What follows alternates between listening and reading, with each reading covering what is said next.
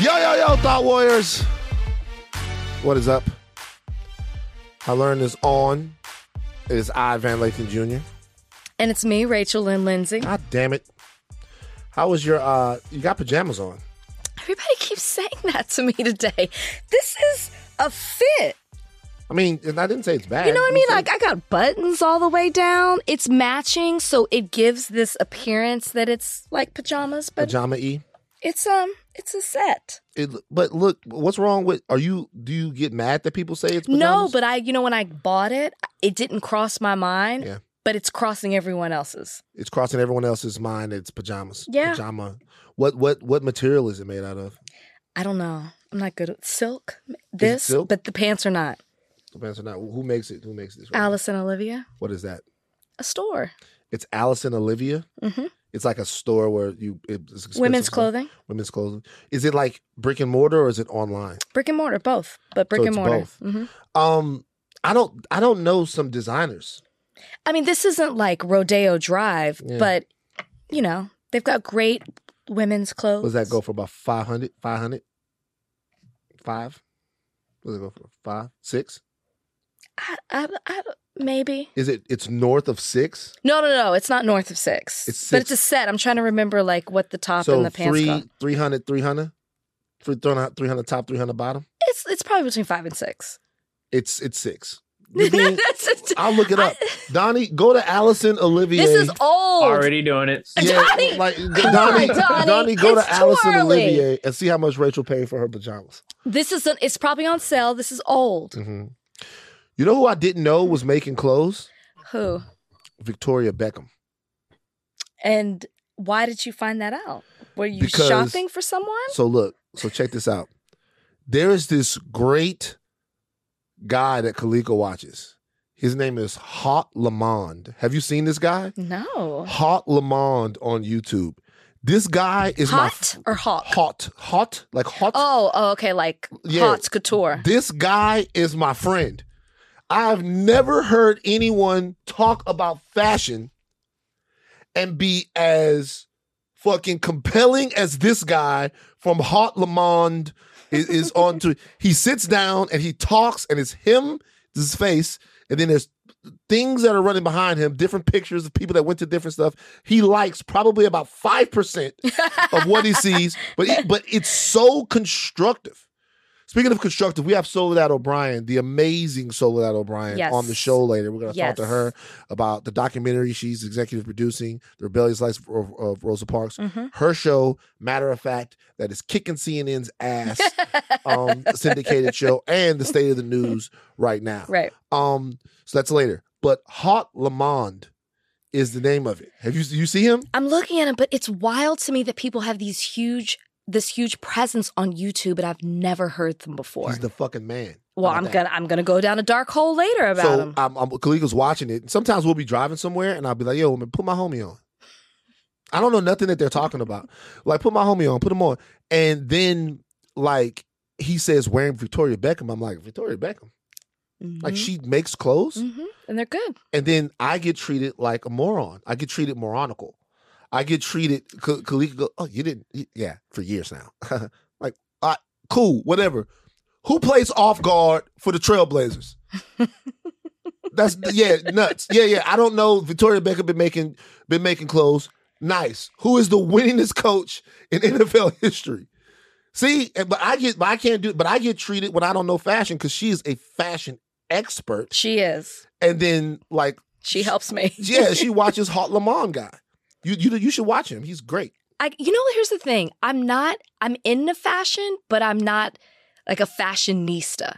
I need help. I need the help of a Kalika to help me with my closet and what to have and what to wear. Like this, what I'm wearing now is mannequin shopping. I needed an outfit quick. I went into the store. I got it. It fit great and kept it moving. That's why I don't know a Hot Lamont. Hot Lamont. Hot. How you say that, Donnie? Hot. Like hot. Couture. You had it right the first time. Hot. Donnie. Yeah. Yeah, you keep over there Googling for this outfit. I'm struggling. Van, did you have a good weekend? I was on the road, man. I'm getting sick of being on the road, man. but like you have a beat right now, right? Like you can you're not going to be traveling for a minute. Oh no, you got a show to promote. Yeah, man. Like I gotta like a Hot Lamode, is it? Hot Lamode. I said Mond. It's okay. I found him. The man. I don't, you know, I was in DC, you know, I was in Atlanta, and I love those cities. Actually, I'm gonna be honest with you, DC is slightly better than Atlanta to me. I'll be real. Would you like to say why? Just DC better, man. Atlanta great. Two different vibes. DC is good, man. I fuck with DC so heavy, man. Like DC is great. People in DC are still kind of friendly. You know what I mean? Don't get me wrong. You'll get your ass lit the fuck up in DC. Mm-hmm. You'll get clean fucked over. Mm-hmm. All right? Mm-hmm. But DC is just great, man. Like, especially CBC weekend. You walk around CBC weekend. Of course. It's like dressed up black people everywhere. Let me tell you what I love about places. I love black people. Shout out to Revolt. I go to Revolt, right? Mm-hmm. I guest hosted Revolt Black News last week. Shout out to Monique. Shout out to Ali. Shout out to all the people over at Revolt, right? Shout out to everyone, man. I go over, I'm in the Revolt Black News office. I'm getting ready. I'm doing my thing. I'm trying to squeeze into my clothes. And I just hear a black lady singing a song. You know that you remind me. I'm like, Jesus Christ. Where the niggas at? Like being around black people, it's an all black space. I don't know who they're going to get to go down there and be the permanent host of Revolt Black News, but that's such a good job. Just go around there and talk about the blackity black. Who was hosting it? They've had Ebony K. Williams. That's what I thought. Ebony K. Williams is there for a while. Yeah. You know, there's a lot of people down there. But shout out to Kennedy. Shout out to Rochelle Ritchie. Shout out to Bree Harmon, who doesn't work at Revolt anymore, but Kennedy. Still, yeah. Shout out to all of the people down there making it happen, man. It's fucking great, man. Just like black.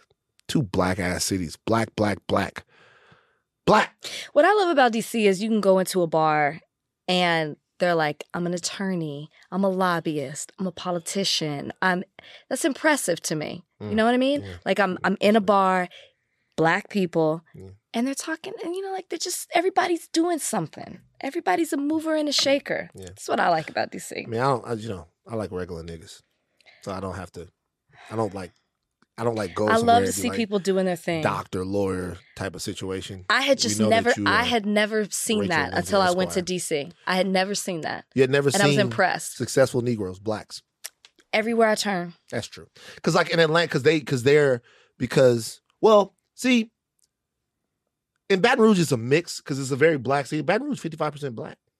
I didn't know that. Yeah. Okay. So you go to Baton Rouge and sometimes you see it, but you don't see it like you see it in Atlanta and DC. Mm-hmm. Mm-hmm. Atlanta and DC. Atlanta, you could live out both of your dreams though. Atlanta, you could be a doctor and a scammer. You know what I mean?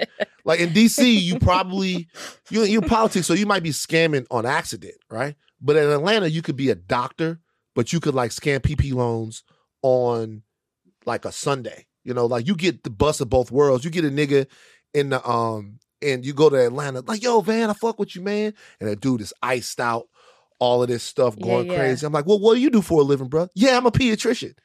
Oh, shit, nigga. That's Houston, too. I thought you were signed to QC. You know, like, you know what I'm saying? Like, I don't like, it's just Atlanta different. You see guys, they got their jersey number, like like number 32 around their neck. I'm like, oh shit, bro, you play for the Hawks? Nah, man, I work in transportation. This is my high school shit. I'm like, what the fuck? You know, I love that. Well, see, then you had a good time. You just ready to be home. I was just ready to be home. I get it. I get it. Love DC and Atlanta. Love those places, but you have to understand what happens at the house. Bozeman, the dog, you know, the dog is so loving. He's been coming over and kicking it with us. Yeah, I heard that I heard that there was some static. With who? Bozeman and Brownie. Yeah, I heard Brownie. Brownie try to bite Bozeman. He did. He tried to bite his heels. But you gotta understand, he's a little guy. He's protective. He didn't know Bozeman like that. But Bozeman and Copper are like thick as thieves. Yeah, they cool.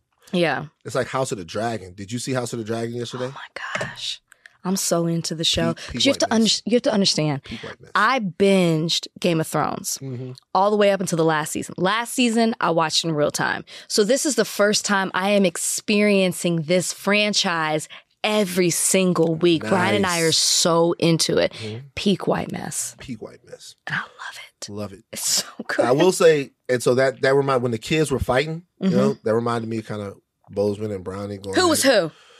Who got their oh, spoiler alert. Who got their eyes sliced? You can't do that. Okay. Are you well, Rhaenyra or are you don't Alicent? Look. Which one who's fighting for who? I would say really everybody all fucked up. So it don't matter who Rhaenyra's. like you could be Rhaenyra's, I'll be Alicent's, you the Greens and the Blacks, I'll be the Greens, you could be the Blacks. Everybody's all fucked up. But listen, the spoiler alert thing that you just did, you can't. Working in the fandom space, there's so many things that I get my ass kicked on the internet about all the time, right? Still, it comes to the territory. Of but course. nothing is more serious than spoilers. I don't come from a generation where people care about spoilers. Like with me, I remember my homeboy Ryan went, shout out Ryan fucking Davenport. My homeboy Ryan went to see Independence Day with some ladies, and I couldn't go because I had baseball, pissed off that they went. But then I was like, fuck, tell me about the movie. And he told me the entire movie. And you were fine. I was cool. Still went to see it did nothing it. but make me more hyped to go see Independence Day. He told me the beginning, the middle, and the end of Independence Day. And I still went and saw the movie. Now, if you even tell people that Will Smith is in Independence Day, I don't want it spoiled. So you can't do Donnie. You gotta bleep that out, or else we'll have I say no. The rule is as long as you say spoiler alert, then you're free to say anything after that. It's not. I thought that was the case. The spoiler thing. The show just came out yesterday. Like, don't press play. It's mad people that still haven't been able to watch it. They're going to be all on our asses. But this is my thing. You need to stay off the internet. You have to stay off Twitter, I IG, agree with you. TikTok. If you haven't seen a show, it's fair. Like, if you're asking for it. You're asking for it if you log on. It's going to be there. It's trending. Yeah. This is House of the Dragon. I have a 48-hour rule. If you're a big fan, you got 48 hours. Or you're not a real fan. Yeah, or you're not a real fan. Now, hold on. If the movie's in theaters, that could be different. Because maybe you can't get there. No, you know me. Can't get I never get childcare. there. Right. But if it's on TV, 48 hours, you got to be able to have seen it. Yeah. Okay. We went out of town in Palm Springs this weekend. Still came home and You went to watched Palm it. Springs? We did. We went for a wedding. Oh. It was good to get away. You like that? Yeah. What was nice. What was the weather like in Palm Springs? Hot. The wedding was at 4:30. Hot outside. White, right? In White the people? white people. Yeah, because only they would do something like that. Well, my friend said they were. He goes, "Were they straight?" He's like, "Only the straights would do that." Yeah. Yeah. Yeah. Only like you have to be white and straight to have a wedding at slavery times. Like 4:30 in the heat. Cooking. That's slavery time. Cooking. You know what I'm saying? They probably And we were dressed in all black. It was like a black attire. Everybody had to wear black. They fucking with y'all. they're I'm doing really that. thinking about that. They're fucking with y'all. They're like, oh shit, wow, we gonna watch the niggas sweat. You and Brian sitting back there drinking Gatorade while people getting married up there trying to stay hydrated. I was lit. Oh, you got lit up? You drank a lot? I'm lit. It was the heat. Yeah. And the tequila. Had such a good time. Yeah, so you're drinking again, huh? When did I stop?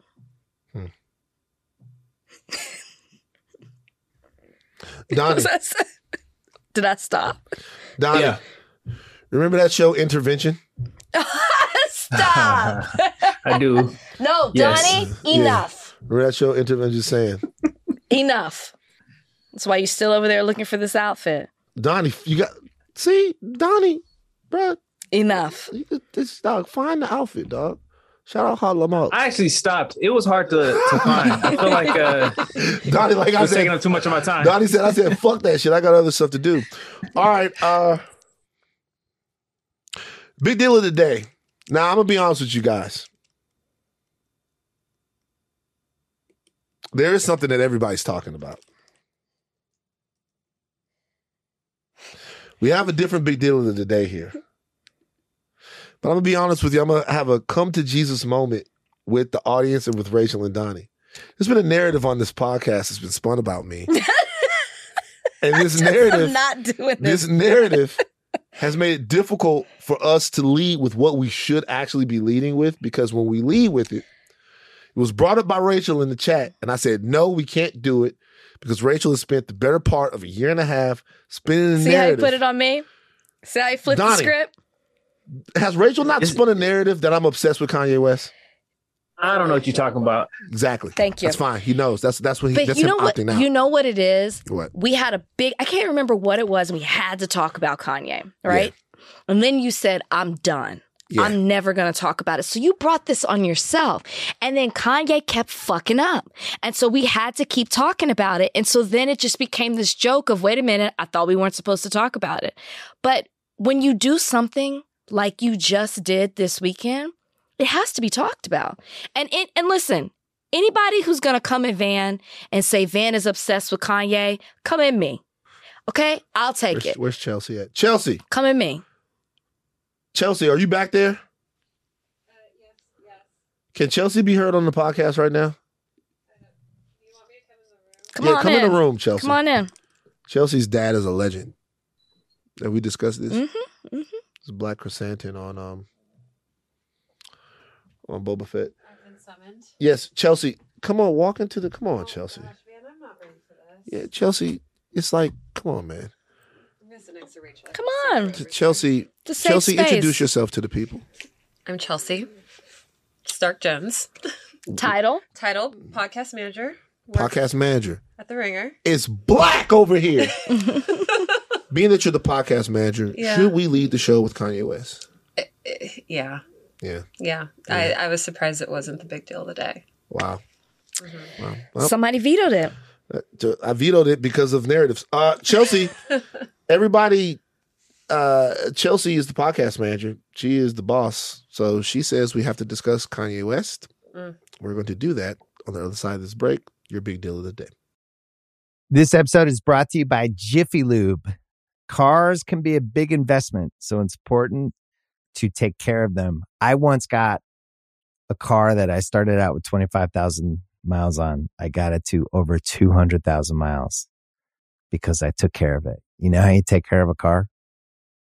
You take care of the maintenance, the oil, the brakes, all that stuff. And if you don't, you can have a car just completely fall apart. When your car needs maintenance, head to Jiffy Lube. They provide automotive excellence at speed. Get your oil change, brakes checked, tons of other multi-care services. It's all done by expertly trained technicians who actually care about taking care of you and your car. Jiffy Lube, car more. To find coupons and start an instant online estimate, visit jiffylube.com. This episode is brought to you by Cars.com. When you add your car to your garage on Cars.com, you'll unlock access to real-time insights into how much your car is worth. Plus, view its historical and projected value to decide when to sell. So when the time is right, you can secure an instant offer from a local dealership or sell it yourself on Cars.com. Start tracking your car's value with your garage on Cars.com. All right. Your big deal of the day. Kanye West seen at the Balenciaga show in Paris with Candace Owens wearing shirts that say White Lives Matter. That is all you really need to know for an intro.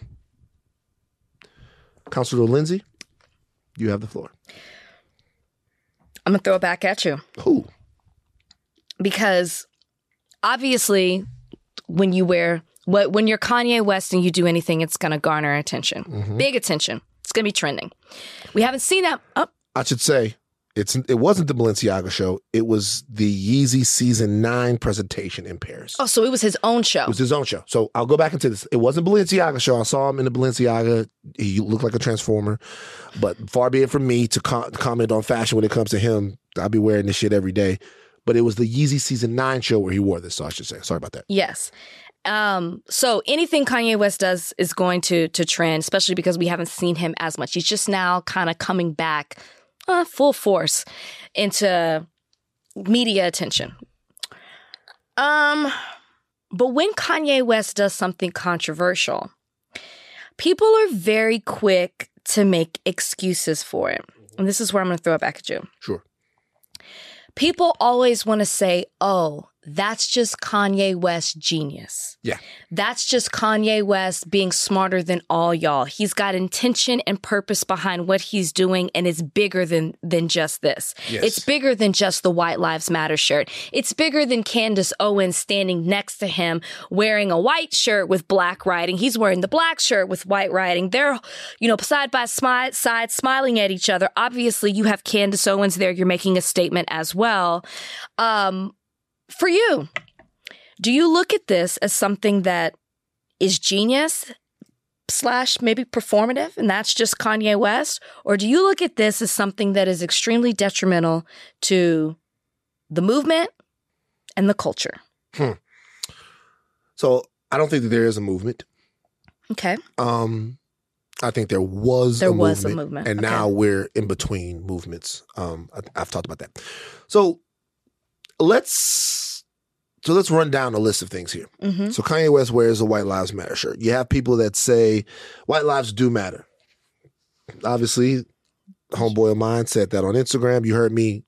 Who are you talking to? Oh, my can you man say Jack. it? Yeah, Oh, my okay. man Jack. Jack doesn't care. Me and Jack were talking about that when I got here. So there's two parts. So, what is he being for? Isn't what he's saying true? White lives do matter. Boom. The second part is he's just trolling. He's just using this as performance art. He's just using this to draw attention to himself. Okay, so let's say that that's true. Okay. Let's say that Kanye West doesn't really mean what he's saying, and he's using it to draw attention to either the Yeezy Season 9 launch or himself in general. Let's say that that's true. Mm-hmm. But he doesn't really believe that in his heart. Okay. If that is the case, that's 150,000 times worse. Mm. So I just want people to understand what that would be saying. If in fact Kanye West, because let's look at what the White Lives Matter situation means. And I talked about this on Instagram, but I'll say it again. No one is saying that the average white life or the white life or a white life of a white person doesn't matter. Right. No one is saying that. Right. Nobody is saying that whatsoever. Black Lives Matter has nothing to do with the individual life. Black Lives Matter, not the organization that you guys can have your own critiques and your own opinions about. The slogan Black Lives Matter is an affirmation. It's a revolutionary affirmation in terms of our station here in America. It's saying, hey, we matter. You have to consider us before you kill us. You have to consider us before you legislate to us. You have to consider us before you speak about us. You have to consider us before you portray us. We matter. Mm-hmm. And the history in the United States is obviously at cross purposes to that. We've had no control over really how we were legislated to. We've had no control over the environmental conditions in our community. We haven't had no control over our lives or the pursuit of our happiness, and we've had no control over our economic conditions. Like, we haven't mattered because we've always been dictated to, right? Mm-hmm. So Black Lives Matter to me wasn't just about police killings. It was about like establishing the fact that we have a voice, Right. and we have power, and we have agency in this country as well. So when people say white lives matter, what they're attempting to do, in my opinion, is to recenter white people in that conversation. It's to say that you don't get to have this conversation with America. You don't get to have this dialogue with America. Right. Because you can't have a dialogue in America, Black people, that doesn't involve you navigating around white people. You can't talk to someone, right? We have to talk around somebody always. Black Lives Matter might not even be a statement that's a conversation between Black people and white America. That's a conversation that could be between Black people and other Black people to make them believe that we matter, to instill pride that we matter, and make you go to the mattresses about the fact that you do matter. So when you say white lives matter, what you're attempting to do is essentially white supremacist, because you're depowering this other message. You're saying, hey, it's not about you, it's about us. And this is not even all lives matter. So let's make a distinction here. All lives matter is subversive in the same way, but at least it's saying, hey, you matter and we matter too. Right. It's subversive in the same way, don't get me wrong, but this is white lives matter. This is the flip side to Black Lives Matter. This is, forget about you guys. This is not you're not a part of the conversation we're having right now. We want to move this conversation back to white people. My point, even when I was talking about the Bill Maher thing, is whenever Black people have had the conversation about themselves, America has always found a way to recenter white people, to recenter the people in their country, in their society, who they feel actually do matter, right? Right. All right. So that's the shirt that Kanye West is wearing. Let's say he's wearing that shirt in some Kaufman-esque sort of expression of weirdness that doesn't really have to do with the sentiment, that has to do with making people pay attention to him and being subversive and, being avant-garde. What you're doing is you're fucking with Black people's emotions. You're hurting Black people for your entertainment and attention. There's nothing whiter than that. That's the peak of whiteness. Manipulating the emotions of Black people, manipulating their fear, manipulating their rage, manipulating their animus, manipulating them for the sole fact of making people pay attention to you, either to sell somebody something, which all of this is in the name of commerce. This is at a Yeezy Season 9 event, right? Either to sell them something or to distract them away from something. It's literally the whitest thing you can do, and is emblematic of the emotional and media terrorism that Black people have endured since they've been in this country. So I would actually have preferred that he actually meant this. So for people who saying he doesn't mean this, I'd actually prefer that he does. I'd actually prefer that he's like, hey, I feel like we live in a world where white people aren't getting enough attention. Because if that's the case, he's just stupid. But if he's doing this purposefully to antagonize, purposefully for attention, purposefully to troll Black people, then Kanye West isn't stupid. He's evil. It's an evil thing to do for no reason on a Monday, for niggas to have to wake up fucking mad. And how much of it are we going to take? Everything you said is true. I don't care if it's genius or performative, because I do feel like it's detrimental, period. I think that you wearing a White Lives Matter shirt is extremely triggering to Black people. And to add to that, having Candace Owens stand by your side tells me everything that I need to know. It goes beyond him saying, oh, this is because my next question is he selling these shirts? They were wearing them. Do we know this? I don't know. He's wearing them. People were wearing them in the fashion show. He's wearing them. She's wearing them. Are you trying to sell this? That's even worse to me, because and then the reason I use the word triggering, which is such a strong word, is because of everything that you just said and what it means when you wear that shirt. But then this isn't the first time that he's said something that is extremely problematic and hurts the very people that you look like. So when you do something like this, you put us down, and you're empowering a whole nother sector of society that really does feel like white lives matter. And when someone like Kanye West is wearing the shirt, you excuse that type of thought. That's the scariest thing to me, because now people are going to look at this and say, oh, well, Kanye West said white lives matter. Then what, Black lives matter, white lives matter. Like, obviously white lives do matter if someone like Kanye West, you know what I'm saying? That to me, especially where we are right now in our society, him wearing the White Lives Matter shirt is extremely purposeful, and it is intentional. And to do it where we are right now in our society, I think says everything that we need to know about Kanye. And I will go ahead and say, I do think he's evil. How many times is he going to do stuff that's triggering and problematic to Black people, and you continue to excuse it as, not you, but just in general, excuse it as, oh, it's something else? No, after a while, you have to start believing that this is exactly who this person is. I don't care what the purpose is behind it. What you're doing is extremely damaging to Black people. And if it's going to put us down and empower them, I don't understand how else to look at it. Yeah, so I think that this is probably more nuisance than it is damaging to me. I think Kanye West is becoming a pest. It's beyond that to me. I think that I understand what you're saying. A pest to who? A pest to fuck niggas like me. He's a pest. It's like, oh, Jesus Christ, like this motherfucker again. You know, I think he's becoming a pest. There's just when we talk about things that are dangerous, I do believe it is the concept. Conceptually, it is dangerous. It is evil, right? But I think it's probably less dangerous because I think he's such a buffoon type character that not many serious people take him seriously.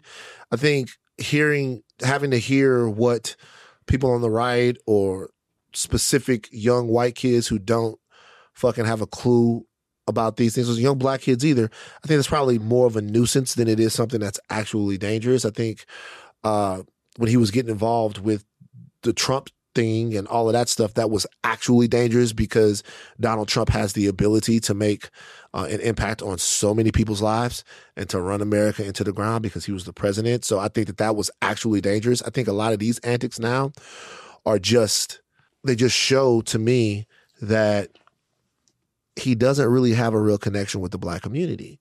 He is disconnected. When I say the black community, I mean not so much the large diaspora of thought that represents blackness. I'm saying the average black person that I know don't want to hear no White Lives Matter shit. Sure. And maybe there is a whole contingent of niggas somewhere that when we're talking about what we need, go, hey, shit, but what about white people? We got to consider them. You know what I'm saying? I think there's a lot of younger people who are like that. I don't know those younger people. Maybe either I'm an old nigga or I'm just not in the Uncle Tom section of Pavilions and Ralph's. But what I will say is that I just don't know when we start letting people fuck with us like this. Like parts of Black America are in a Tristan Thompson, Khloe Kardashian relationship with Kanye West, to where this nigga keeps doing the same shit over and over and over again, and you just keep hoping that he changes or hoping that you get the old one back. But just like Khloe said, like she was cheated on so much that she said it was fucking with her brain. Look at you. And to me, I think that Kanye West is abusing black people for the sake of attention, for the sake of profit, and he's fucking with some of our collective psyche. He's making us litigate things that we already know, and he's making us have pointless conversations like the one we're having right now. Is it pointless though if there are going to be if we see a bunch of people wearing season 9 Yeezy, White Lives Matter, is he just fucking with us? When you say a pest to me is Lil Wayne acting like he doesn't know what Black Lives Matter is and is like, well, why would we say, like, have you seen how much money I make? Or Ray J taking a picture with Trump, or, you know what I mean? Like, that's pest behavior to me. Ray J into Sorry, it's true. It's factual. It's factual. Yeah. That's pest behavior to me. Mm-hmm. What Kanye has done it has happened over an abusive relationship, as you just said. It's over and over and over again. There is intention behind it, whatever your intention is, knowing, and you know what's going to be on the other side of it. You know how Black people are going to react to it. You know how harmful and hurtful it is to Black people, especially people who do have hope that one day he's going to be different and one day he's going to change. And then you do something like this with Candace Owens standing right next to you. Yeah. For profit, for gain, like you're putting down Black people for profit for yourself. How is that not evil? He's triggering people emotionally. Black people emotionally for the sake of his own personal wealth. That's evil. It is evil. I said before that's evil. Time will tell how consequential it is, how much this actually matters. That's all I'm saying. What I would like to do more than anything, because I understand this, what I'm trying to say is I would like us to break free from caring. And we've tried to do that on this podcast, and we failed it. We failed the podcast. And I'm at fault because I want to bring it up and I want to talk You're right, about it. But but it's not your fault. We have to talk about it, right? Mm-hmm. It's our job. I would like us to break from free, guys. He's gone, and not only is he's gone, but he been gone. This is not the first time we've had to do this. This is not the first time we've had to let somebody go. We've let plenty of people go. We've let them go. Just let them go. You know what? Gone. You know what I think gives people hope is between this moment when he left social media, when he went to rehab, I believe that's where he went, to now, in between, he was saying a lot of stuff that sounded pro-Black. What, when he was in the fight with Adidas? What was he saying? No, I don't remember. when he was like posting pictures of people and he didn't want his kids to have a certain education. And he was talking about, like Kim and the family, and everything he was saying was like about Blackness. I'm not saying I agree with this. I just think that there's some people who are like, okay, he's come back. He's pro-Black. He wants his children to make sure his children don't lose their Blackness and what they're doing. That's the kind of message he was putting out. And then he does this. Yeah. And that's why I think it messes with people. But look, you guys get robust on this. Talk your shit. You guys, think about it. But really, try to divorce. The hardest thing to do is try to divorce emotion from what it is that Yeezy does. He's fucking with us. Either he's stupid or evil. We don't have time for either. We don't. True. And to your point, I'm not going to say that it's not dangerous. I'm not going to say that. You're actually, you have a point there. But I'm going to say we've known that it's been dangerous for years. It's been 4 years since he came to TMZ. I know. It's been it's been 4 years since he's come to TMZ. He's gone White Lives Matter. He's gone at Harriet Tubman. It's been 4 years since that. Harriet. You know what I mean? You forgot about the Harriet Tubman thing. It's just by the way, this is Ye. Don't blame don't do the thing where you hit up fucking people around Ye and go, yo, is this your friend? Because I know firsthand that the people around Kanye West feel as powerless as a lot of people in the culture. It's somebody that they've known for a long time, somebody that they've tried to be around, it's somebody that they've tried to talk to. They don't want to let them go completely, but they don't condone the things. I know people around him, man. I know people in the circle. I know you do. I know and so you do. I would hate for them to be blamed because no, he's got to take responsibility for himself. This is all on Kanye. it's crazy. All right, Rach, what you want to talk about next? Well, I know you want to talk about Tory. Yeah, which Tory was Lanez. almost the big deal of the day. It was almost the big deal of the day. Look, the Tory Lanez is fucking back. Oh, okay, LeBron. It's not me making Is the decision. he back? He just had an album last year. He ain't gone anywhere. Sadly, he's No, always that's not in what I our mean. news. That's not what I mean. What I mean is that Tory Lanez, whatever cloud that was hanging over Tory Lanez from the Meg thing, is obviously over because, look, the thing that happened with Tory Lanez was that because of the allegations made by Meg Thee Stallion, and we should say that Tory Lanez is still awaiting trial. Yeah. Under allegations that he shot a black lady. Okay? Yes. She has not backed off her story. Right. Meg Thee Stallion, not once, that she was shot by Tory Lanez after a wild night in LA during the pandemic. Okay. So after that happened and she made that accusation, the penalty that Tory Lanez had to go through wasn't so much the legal penalty because we haven't gotten there yet. It was a social penalty. It's been 50-50. Well, at first, it wasn't. At first, in the months and weeks right after that, you could not have been someone with a large platform going, yo, I'm still fucking with Tory Lanez. You couldn't have done it. With a large platform, sure. Yeah, I'm not talking about the guys on Twitter that got, Because it was 50-50 then. pictures of Donatello from the Ninja Turtles in a kufi as their AVI. I'm not talking about them. I'm saying that most people that were big mainstream stars didn't want to be next to Tory Lanez. That's gone. Oh, that only lasted a few weeks. A month. Oh, I think it lasted longer than that, Rachel. When did he do this? This was last year. When did he allegedly shoot her? Last year. No, this is 2020. Was it 2020? Yeah, we was Okay, locked 2 years- down. 2 years ago. Don't go to nobody's house. Remember? That's right, because they shouldn't have even been at at Kylie's house. Yeah. 2 years ago. Gosh, I can't believe it's been 2 years. Mm-hmm. I don't feel like it was that long. I think my issue, well, one of my issues Rachel, with when Tory. that happened, I wasn't fat. Okay. That's been a while, man. You're Cupcakes not- take time to build up. Hostess cakes. They taste so good when they bake. Hostess cakes. Is this a real song? I made it up when I was a kid. I didn't know you were going to say when you were a I kid. made it up when I was like 9. And you still remember it. Yeah, my mom used to buy Hostess cakes and she would bring them into the house and I would sing a little Hostess Which cake song. ones? Oh man, I used to love them. Little The Debbie's. chocolate with the little, The Little Debbie's is different. The Hostess, but you know the little cupcakes with the little thing on top of them. You feel the me? chocolate one. Oh man, I used With to the fuck white, them up. yeah, I tried to eat one maybe like a month ago.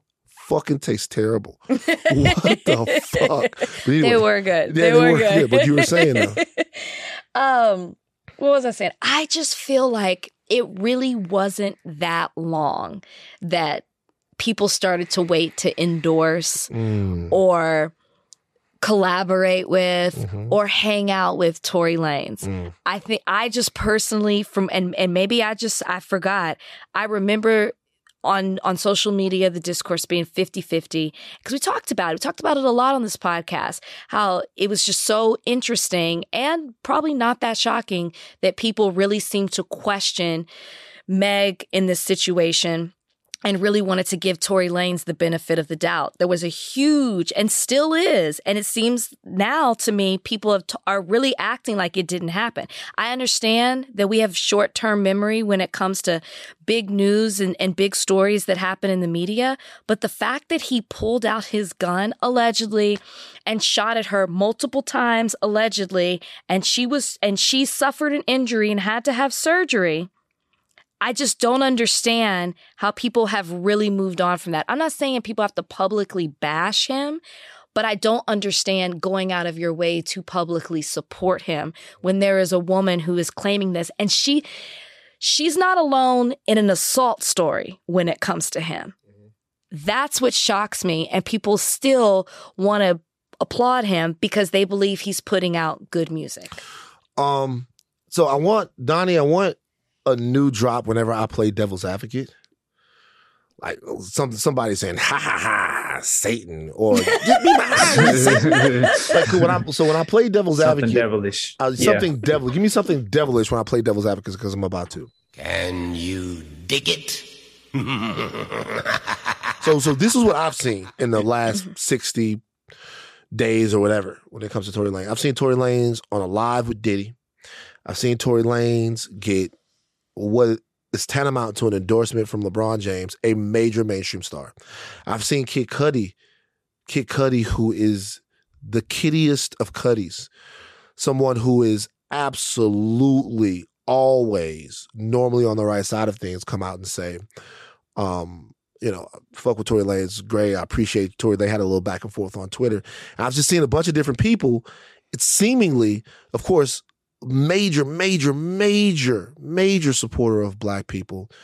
One of the strongest Black women in the industry, Iggy Azalea, she actually stayed, she was out hanging out partying with Tory Lanez. You know what I mean? So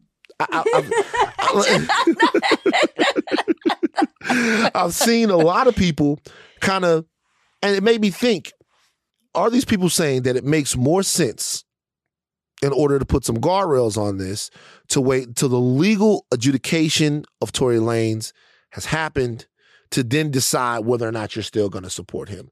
Being that is the response to him, people saying that, hey, we understand that Meg, isn't it acceptable to you? Isn't it acceptable position to say, hey, we understand what Meg is saying. We take it seriously what Meg is saying. He is saying it did not happen that way. There's back and forth between them. Is it acceptable to you to say, hey, I'm going to wait until this plays itself out in court. And based upon how this plays out in court, that's how I'm going to make my decision on the future of my fandom or appreciation of Tory Lanez. Devil's advocate right there. What do you think about people who might be feeling that way? I think you can feel that way and not go out of your way to support him. So I think that feeling, the way you just explained that is totally justified. You can wait for it to, we do it all the time. We wait for the legal system to do its thing, to run its course. But that doesn't mean that you have to go on lives, play their music on your social media and talk about how they don't miss, which was a poor choice of words. No shit, we know he doesn't miss. He shot this woman, allegedly, in the foot twice. Like, you don't have to do all of that.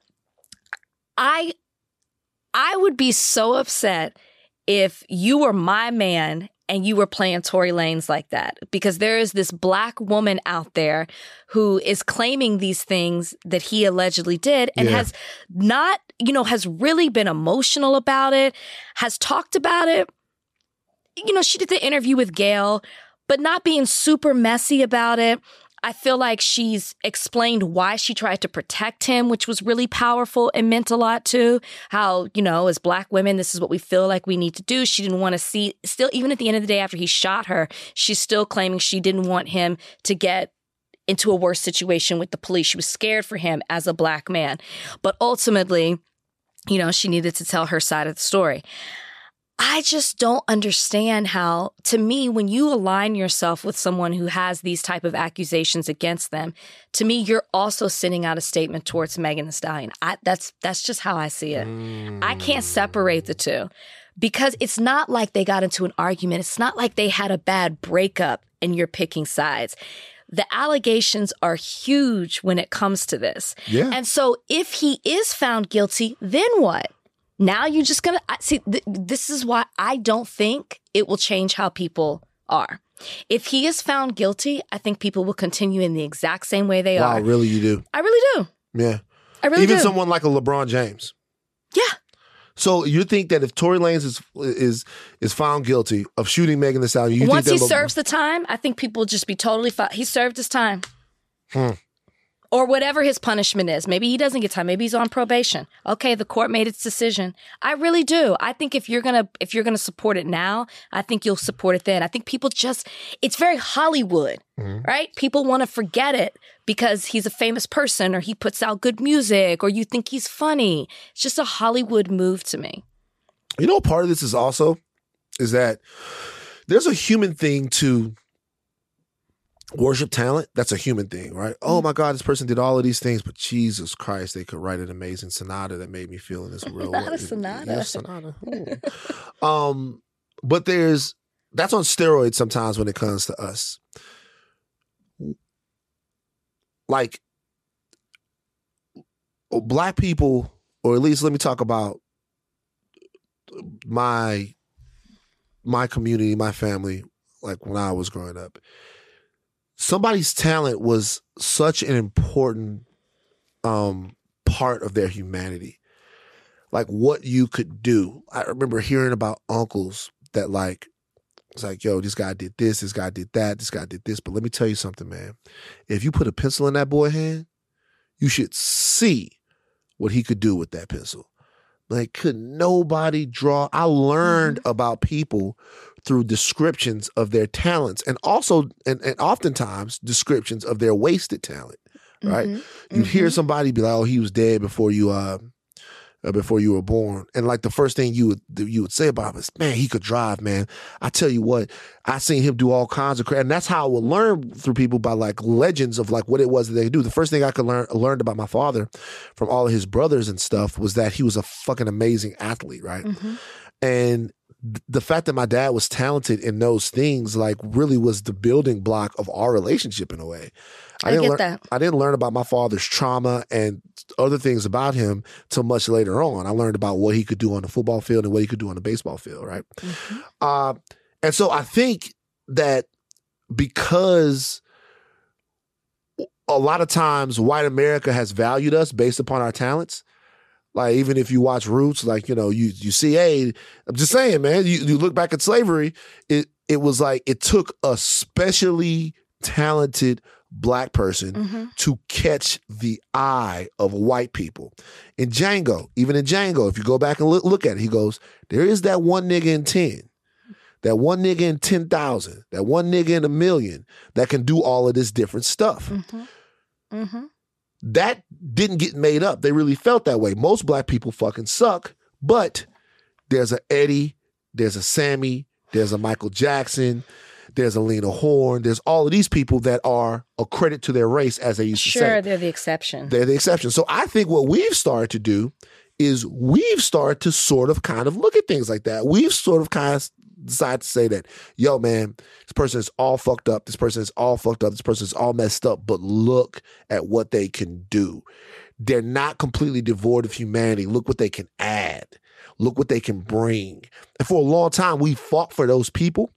We fought for them because, like, they'll fuck up and there'll be fuck ups that we can understand, and we still need them to come back. I think that is not Tory. I'm not saying that it's Tory, but what you're saying is true. What I'm saying is that I think it's a notion we have to let go of.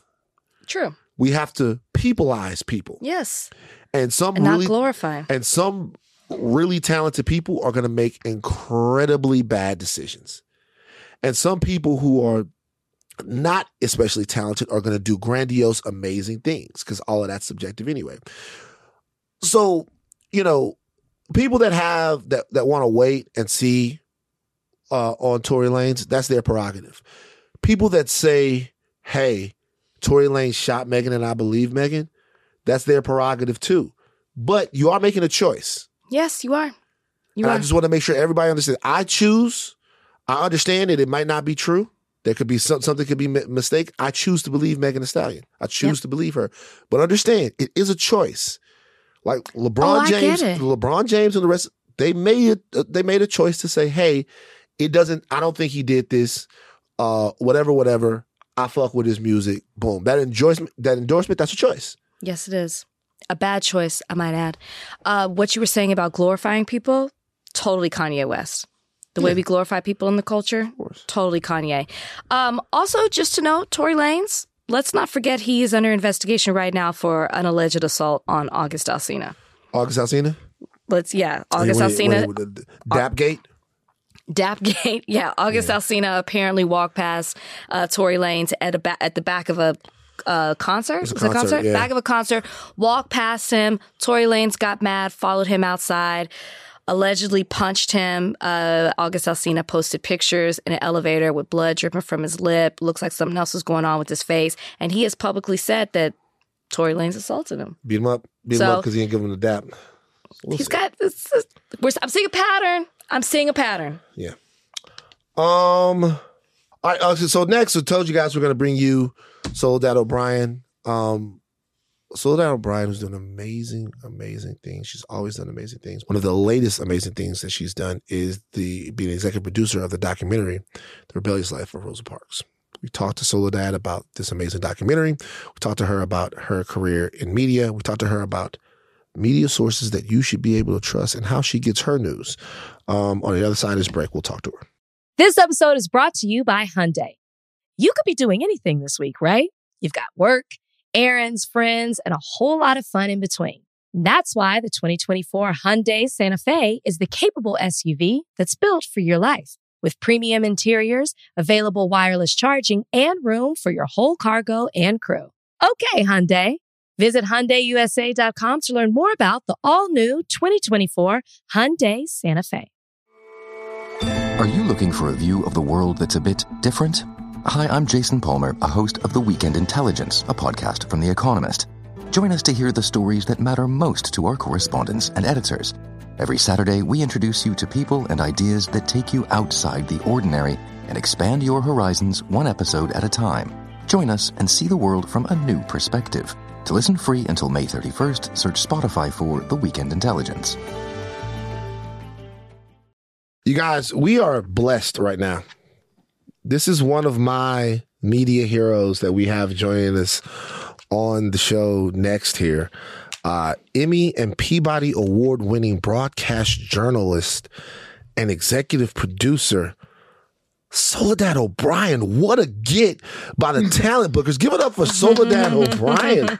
You guys are so sweet. Like a top tier person on the podcast. It's amazing. Soledad, so happy that you could join us. You are the executive producer of a fantastic documentary, The Rebellious Life of Miss Rosa Parks. I've seen this. I was amazed at it. What made you decide to delve into a life that in many ways is so familiar to us? We think we know the story of Rosa Parks, but then I realized I really don't. Like, what jumped out about her life story to you? Yeah, the documentary is based on a book by the same name by a woman named Jean Theoharis. And Jean is a professor, and she's done a ton of research. And she started tweeting about kind of all the things that people don't know about Rosa Parks. And she was going back and forth with a woman who would become one of our directors, Johanna Hamilton. And Johanna was, would say there's all these things, like she considers herself a well-read, thoughtful person, all these things she just didn't know about Rosa Parks. And we knew it was an interesting concept when Johanna, our director, and Yoruba Richin as well, our other director, came to us with this project, because there was just so many things that we all thought we knew about Rosa Parks, when actually there was a lot we didn't know. And I was kind of interested in the why is everyone so comfortable with this take on a woman in this one little snapshot, right? If you ask anybody, whether it's a child or an adult, they'll say, she was just one day she was tired and she just didn't want to get out of her seat, and she wouldn't give up her seat on the bus. And you think like her value to the civil rights movement is from this to this, when in actuality, Rosa Parks was a complete badass. I mean, she literally was an activist, a hardcore activist. I mean, this is a woman who was supportive of the Black Panthers and of Malcolm X as much as Dr. King. And she believed, by any means necessary meant by every means necessary. And so she was very open to try to end what she had experienced her entire life, which was white supremacy and a lot of violence starting from the time that she was, raised by her grandparents. So we were very interested in not only what was her life like then, but also why is it so comfortable for people to believe that civil rights, the accidental narrative. Like one day I was just sitting on a bus and all of a sudden, this major litigation just sprouted out of me being tired after a day of work. She would say of that day, I was tired, but no more tired than I am any day of work. I was tired of being treated badly. And, really, she was just sick and tired of how Black people were continuously and consistently and systematically discriminated against in America. And so, that's what made her sick, not my feet hurt, which I think is the narrative that we get. One thing that Van forgot to mention when he was introducing you is that you are also a member of Delta Sigma Theta Sorority Incorporated, which I just had to point out, Soror. How did you miss that, Van? Come on, man. He's a hater. I'm very sorry about that. Obviously. I'm so very sorry.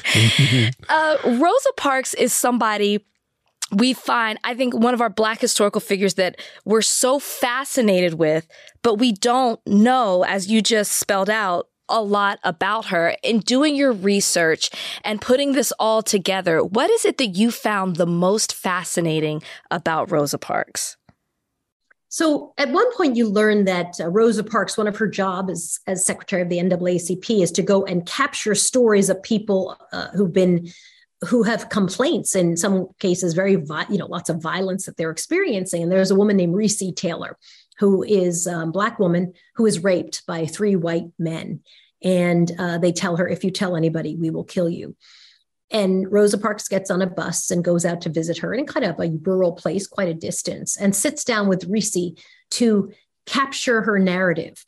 And I found this so moving because, first of all, I think as a journalist, it's kind of what you do. Reese Taylor knows there's no chance at all that these men that she's going to get justice. Not going to happen, right? Like realistically. Rosa Parks is there taking down her story of what happened to her, also knowing never going to see justice. And yet they do it because the facts of the case matter. Like Recy Taylor's story matters. Even if she's not going to get justice today, or maybe not in 10 years or 20 years or 30 years, eventually people will it was just so moving to me to this idea of like, we're going to capture your story because the truth of what has happened actually matters. It does matter. And I got very emotional about that. So that was one thing. And then I think the second thing, which I think was true for a lot of the women who worked in the civil rights movement, their contributions were literally never really considered. Even those who worked very much in support, and then those who were very much out front. Someone like Rosa Parks, she never worked again after the Montgomery bus boycott. We don't tell that part of the story. As a kid, I never heard that part of the story, right? I heard she was tired, then there was a boycott, then some legal stuff happened, and then racism was solved. But you don't hear, actually, she could never find employment again, nor her husband. And one year they submitted a tax claim for just under $700. This idea, like the cost to Rosa Parks was so high, but we never talk about that at all. And as much as people were making money, giving speeches, et cetera, she wasn't getting any of that money. So I think both of those things really point to a woman who had a ton of courage. I mean, how do you sit down and say, no, your story matters. Tell me what happened next. Tell me what happened next. Tell me what happened next, right? When everybody knows those guys aren't going to get any penalty. There'll be no justice in that case. And yet that's what she always fought for. Like, it's not going to happen in my lifetime, but it matters. And so we're going to go ahead and do this. I find that to me speaks so much to this woman who's just hardcore. Yeah. You mentioned, and that was going to be my next question. You mentioned how the contributions of women from the civil rights and Black Power eras aren't sometimes centered or prioritized or discussed by us in any way. Like if you start naming names, Medgar Evers, Bayard Rustin, Stokely Carmichael, Malcolm X, Dr. King, but like Ella Baker and Fannie Lou Hamer and Rosa Parks and so many other women, it seemed like we skipped their chapter in history. How important is it for us now that a lot of these people have transitioned into becoming ancestors? How important is it for us to tell these stories and really contextualize a lot of women's contributions to that era in a real sort of like in a realistic way? How important is it for us to tell their stories? Yeah, it's crucial. I mean, partly as a reporter, I just think the truth matters, right? Like what happened, what factually happened, who was there, who did what? That's what I always want to know. But certainly, I think the narrative around this like accidental activism is just BS, and it needs to be nipped in the bud, right? That activism is hard and intentional and strategic and takes decades, right? We learn through this doc that Rosa Parks was literally working for years and years, decades before the Montgomery bus boycott, right? That this was something that actually took a lot of time and a lot of effort. And also, you learn a lot about hypocrisy. The day they were laying Rosa Parks to rest, there was this big line in the Capitol of people who are coming to pay their respects. That was the same day the Supreme Court was working to overturn voting rights. Like the day that people were saying the nicest things about Rosa Parks with their left hand, with their right hand, they were literally undermining the very work that she did. And so I think there's a lot of just brutal honesty in Rosa Parks's work and what she believed in and what she stood for. And I guess I've always just been like, no, I want the brutal honesty. I want to understand really what happened and who was there and who did what. I think that's really important. Yeah, I want to talk about that because going to PWIs my entire life, there were only a certain number of Black historical figures that we learned about. And it always seemed to be the unproblematic or the accidental, as you said, Black figures. Rosa Parks we learned about, but like you said, it was, she just was tired and she was sitting on the bus. We've talked about it. Grandma. She was someone's grandma who just got tired one day. Yeah, and we talked about this on the podcast about how Dr. Martin Luther King Jr. and how we kind of the story is retold in a where he's just this nice man who was just, it wasn't the depths of it. And I feel there's a statement by you saying the rebellious life of Rosa Parks, or I mean the book, and now the documentary. Can you talk a little bit about why that is? Like why do we do that? Not us, but us, right? Not us, but us. I think it's intentional in a lot of ways.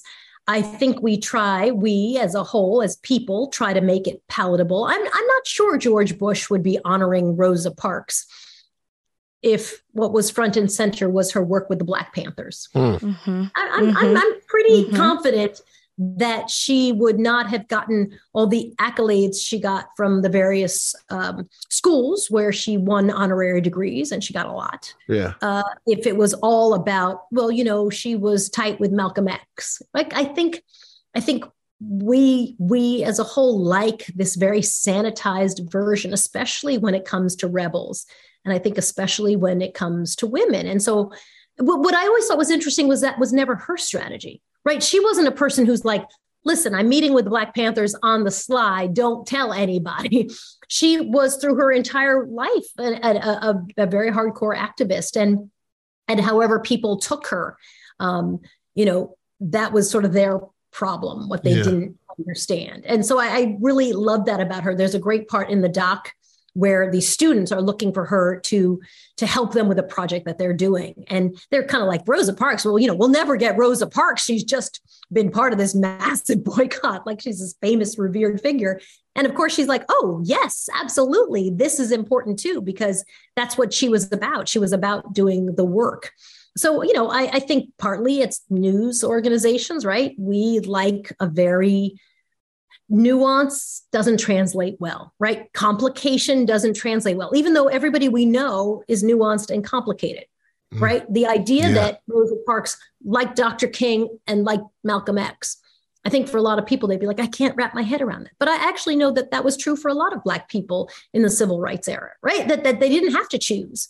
They understood they were trying to get to a goal. And I sometimes believe that news is like, no, it has to be, what is the clear arc?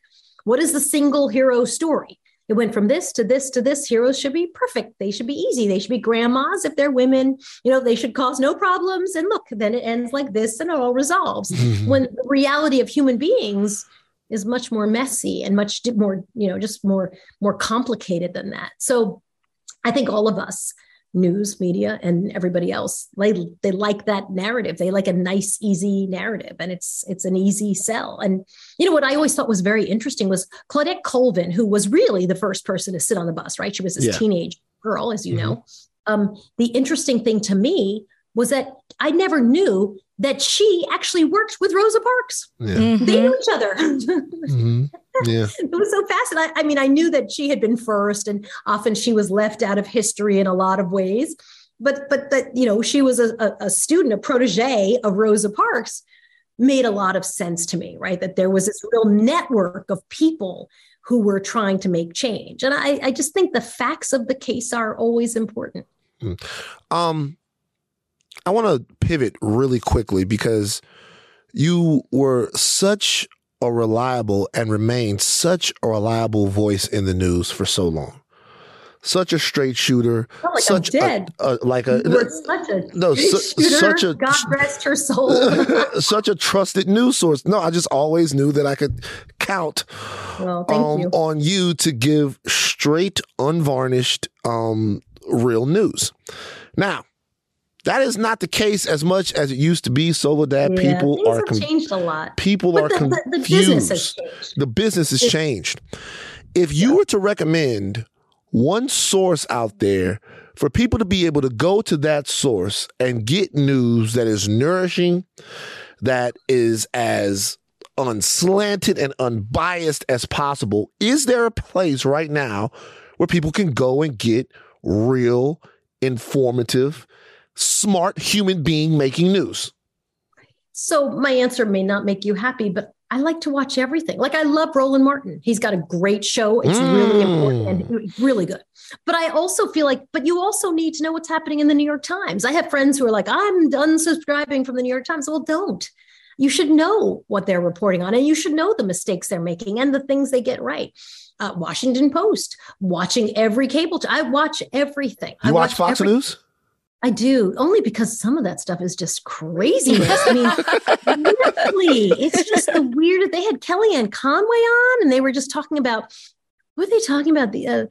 She was talking about how people are afraid to make the sign of the cross at dinner or something now. I'm like, what are you talking? First of all, as you know, my mom was Cuban. So like Catholics, especially from Latin America, we cheer when the plane lands. Yeah.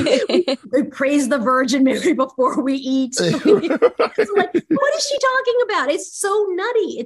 It literally is just insane. And listen, I talk to people who will say to me, I've heard that New York City is basically a war zone. And I'm like, literally live in Harlem, the subway. It's fine. I got a smoothie today at the shop down the street, right. Went grocery shopping and got grilled shrimp. Like we're good, right. But people have lost their minds. And obviously they're leveraging off of that. But I would never say one. I think you have to really be a knowledgeable consumer. One thing that does not work, I know, is the yelling congressman, right? Like this guy's on the far left and this one's on the far right. And we're going to spend the next 4.5 minutes yelling at each other. And then I'm going to say, gentlemen, we got to leave it there. Thank you so much. You're laughing because this is we love to have more time with both of you guys. So spirited, but we're going to have to leave it there. We'll see you next time. Thanks for joining. And it's just such a waste. We started doing our show, Matter of Fact, where we were like, we're actually going to educate people. Like we have a mission of the show. And if you lie, you don't get on. We don't even have a lot of politicians on. Like this idea that politicians must be the center of a story is just not accurate. You can explain what is happening to people. You don't need to have booked some random congressman from the state of Florida. I promise you, it's not helping your ratings. It's just stupidity. Yeah. And so, I think just rethinking how you're getting information and then being able to be very knowledgeable. The thing I always tell people, and I'm on Twitter, is like, what is the framing? Ask yourself all the time. So how is this framed? Is this framed like, wow, sounds like the police department wrote this entire story. Right.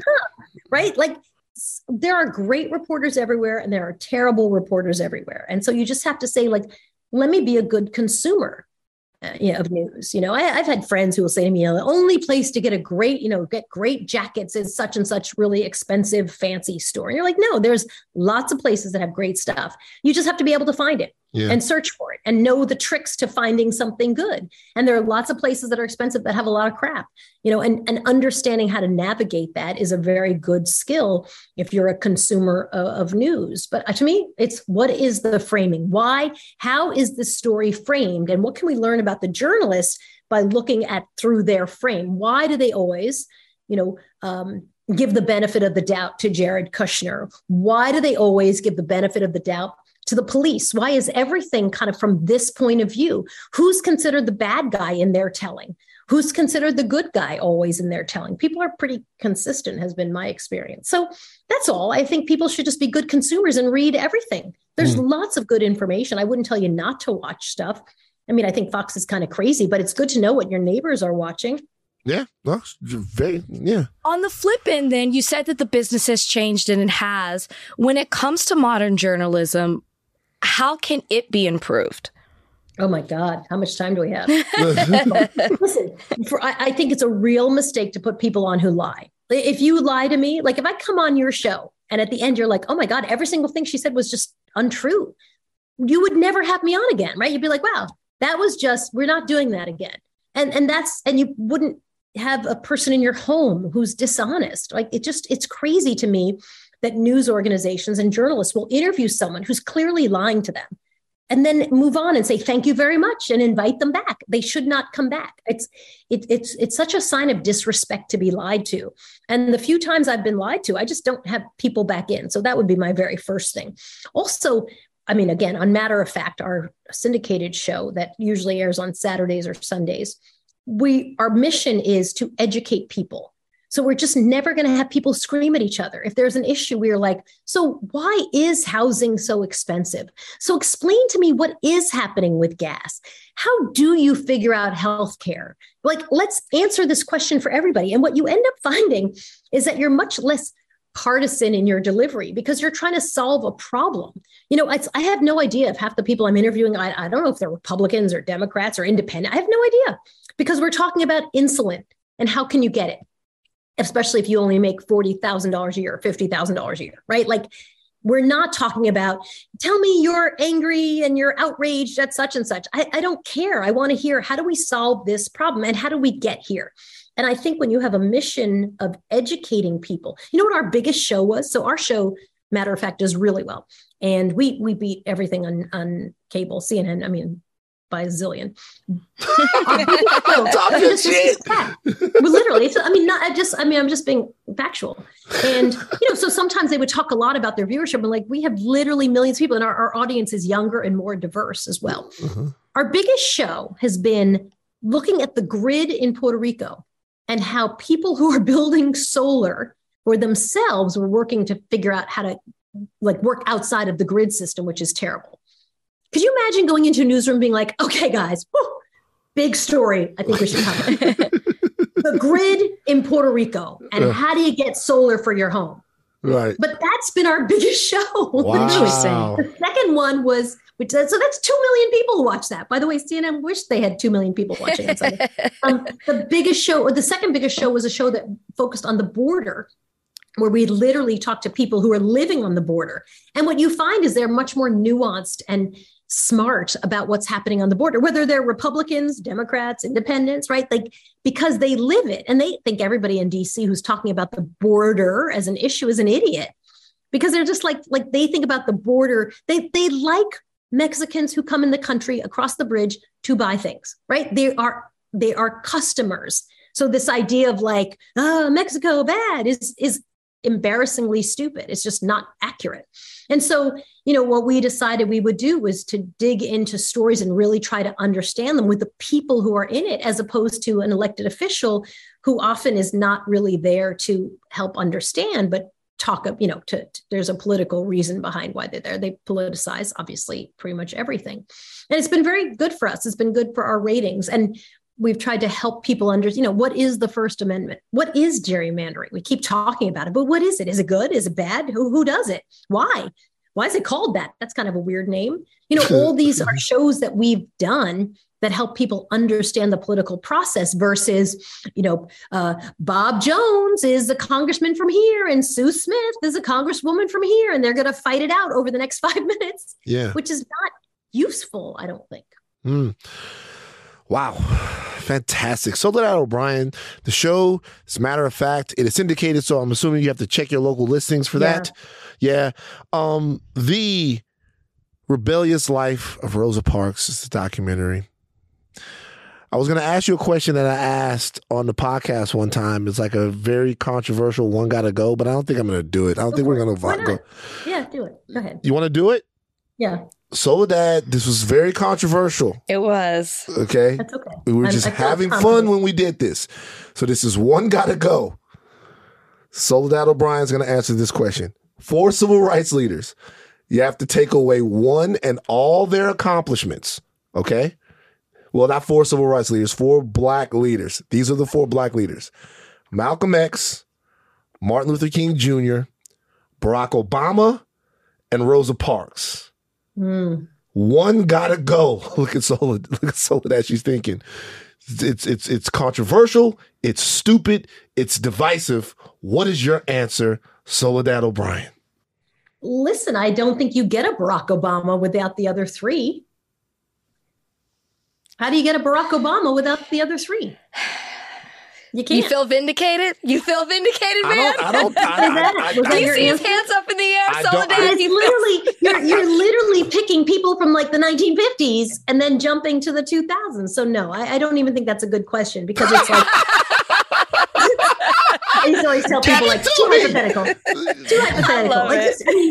Pick a 4th person from the era. Dr. King, Barack Obama would not exist. And by the way, I believe he'd be the first person to tell you that, right? I think he would too. I think if he were sitting there, he'd be like, literally take me out of the mix, because without them, I do not get to be in the role I'm in. So like, I'm good. I think he would say that.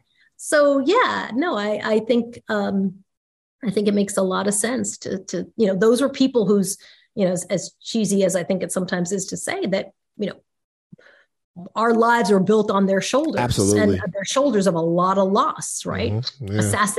Assassinated, utterly forgotten, and her story, historically inaccurate for lots and lots of school children.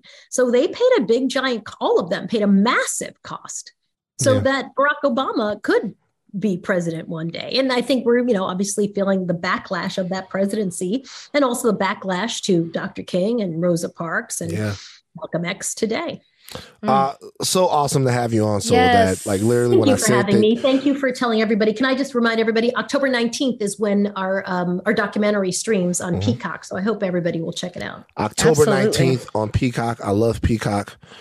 I like to watch Amber Ruffin on Peacock. Yeah, awesome. I can't wait to see it. Soledad O'Brien, thank you for joining us today on Higher Learning. Thank you so much. Thank you for having me. You bet. All right. Bye-bye. All right. Did you see this situation with the fish? I hate that we're doing this story after Soledad. I love this story. Soledad O'Brien was great, but we have to talk about Yes, I saw this. white on white violence. You guys, Ohio fishing tournament. The fishing world has been rocked. And by the way, I love competitive bass fishing. Okay. Dog, let me tell you something. During the pandemic, when I was really, really, really going through my depression, do you know one of the things that I watched to bring me out of it? Bassmasters. Really? Competitive bass fishing is one of the things that I watched. It was just what is it about it? I don't know. I'm not familiar with this world. Soothing. First of all, it's all naturey. You go to different places, right? You learn about all of these different lakes. These lakes you don't know about, right? Okay. Today on Bassmasters, we're gonna tear up Georgia.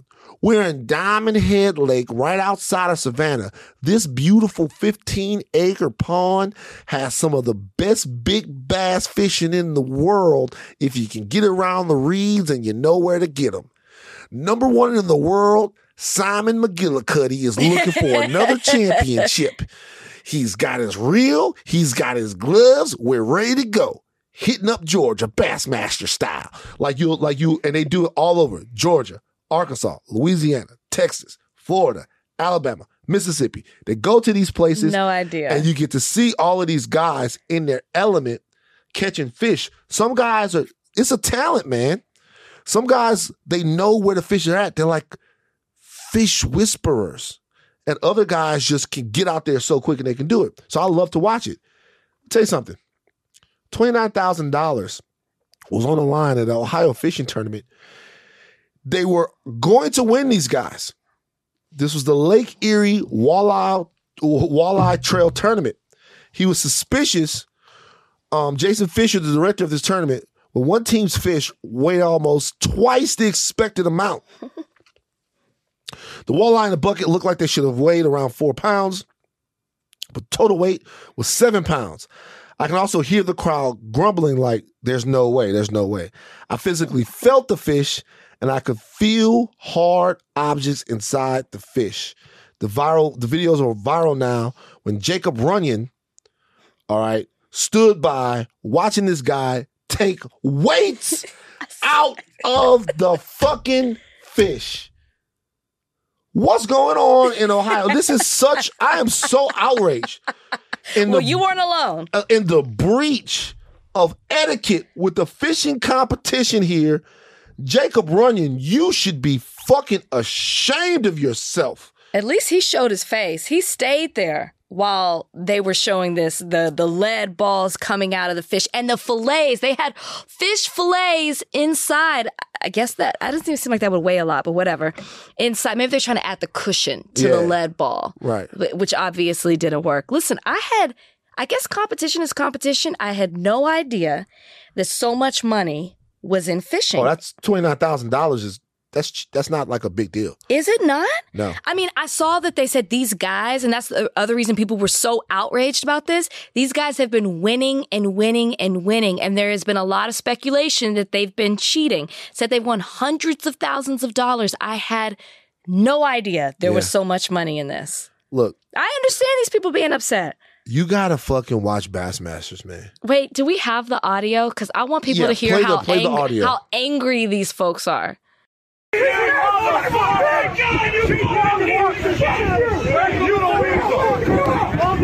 the other one? That's fucking death, motherfucker. Call the fucking cops. Everybody listen to me right now. Jake, I want you to leave. I don't want anybody to touch these guys. I want you to leave. Go to jail. Jason, you should call the cops. It's theft. It's theft. You fucking this is bullshit. Turn him into you done this, mother. It's amazing.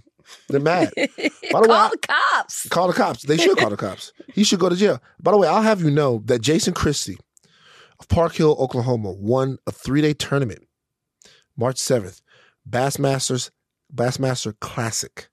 Okay. He was 5 ounces better than second place finisher Kyle Welcher. How much do you think Jason Christie won? All right. Over 3 days? 3 days. This is Greenville. This was in Oklahoma. Okay. Well, wait, he's from Parkville, Oklahoma. This took place at Hook at Lake Hartwell. Presented by Hook at Lake Hartwell. It's Lake Hartwell, Oklahoma, like whatever it was. I have no clue. How much do you think he won for finishing in first place? $250. $300,000 he won. $300,000 was the purse that he won. Jason Christie of Park Hill, Oklahoma. Okay, $300,000. And that's the classic, right? So this is a breakdown of the classic. $300,000 for first. $50,000 for second. Third is $40,000. Fourth is $30,000. Fifth is $25,000. Now, the classic is actually, like one of the biggest tournaments, but still, they're making money out here with these bass on your ass. 300,000 bass on your head. Okay. You guys don't like to watch bass fishing. Donnie, do you like to watch bass fishing on TV? I don't. I haven't aged up to that just yet. Go fuck yourself, Donnie. It's in my future. I see it in my future, but not yet. Go Donnie, I was not expecting that, and I loved it. Gee, I've been watching Bassmasters since I was in my 20s, you piece of shit. God damn. Man, my dad used to watch this shit. You know what, Donnie? Mute yourself. That's actually dope. Before we leave, I want to play a little bit more sound. Did you see this Deconstructing Karen, this new documentary exposing white women's role in white supremacy? I just want to play the sound. Donnie, play the sound right here, real quick. Many of you would trade places with a black person in this society? Raise your hand. I don't know the answer to that. Well, it's yes or no. How many of you would do it? I know I wouldn't. I mean, I dated a Hispanic, very dark. No, I'm not talking about Hispanic. The question is that I was going to have children. So I spent many years thinking of myself of having very dark-skinned children. Question is, how many of you would be willing to trade places in this society with a black person? I think I would. Absolutely. Absolutely. Okay. I'm not saying there's not racism. Absolutely not. It's just saying I don't see it. Yeah, but you know how racist this country is. Not to the degree that you do. Oh, no, you will never know. You know, in this country, we created the criminalization of black people. And when your skin is seen as a weapon, you're never unarmed. And that's why black boys and men and women are dying in the street with their hands up. Okay, real quick, I just want to give white people, because look, I'll be honest with you. If I was white, I wouldn't want to trade places with black people. You know, I love being black, and I would never want to. Unless you're Rachel. Unless you're Rachel Dolezal. But once again, I stand by it. If everything is a social construct, then it could all be subverted. Whatever. People didn't understand it. That's fine. I get it. It's me on my little island. Actually, I feel like a lot of people wrote me and totally understood what you were saying. Oh, okay. I didn't really see the reaction. Okay. But I just know that people in my family didn't like it. But look, just